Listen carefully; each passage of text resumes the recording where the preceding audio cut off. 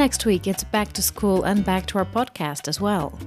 Here at The Secret Struggle for Cold War Dominance, we've already looked at what a life of a busy spy is like, how we research Eastern Bloc archives, and we also listened to signals and discussed the massive power of this weapon during the Cold War era. Next week, we'll go in a completely different direction. The Eastern Bloc, including the Soviet Union, thought that it could be the first step to spread the socialist revolution to the Latin America.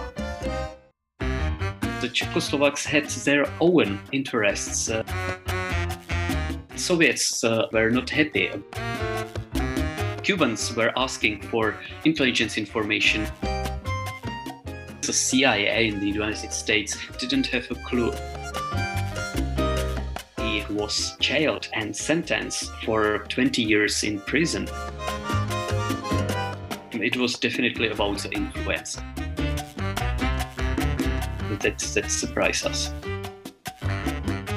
Coming into your earbuds on September 1st.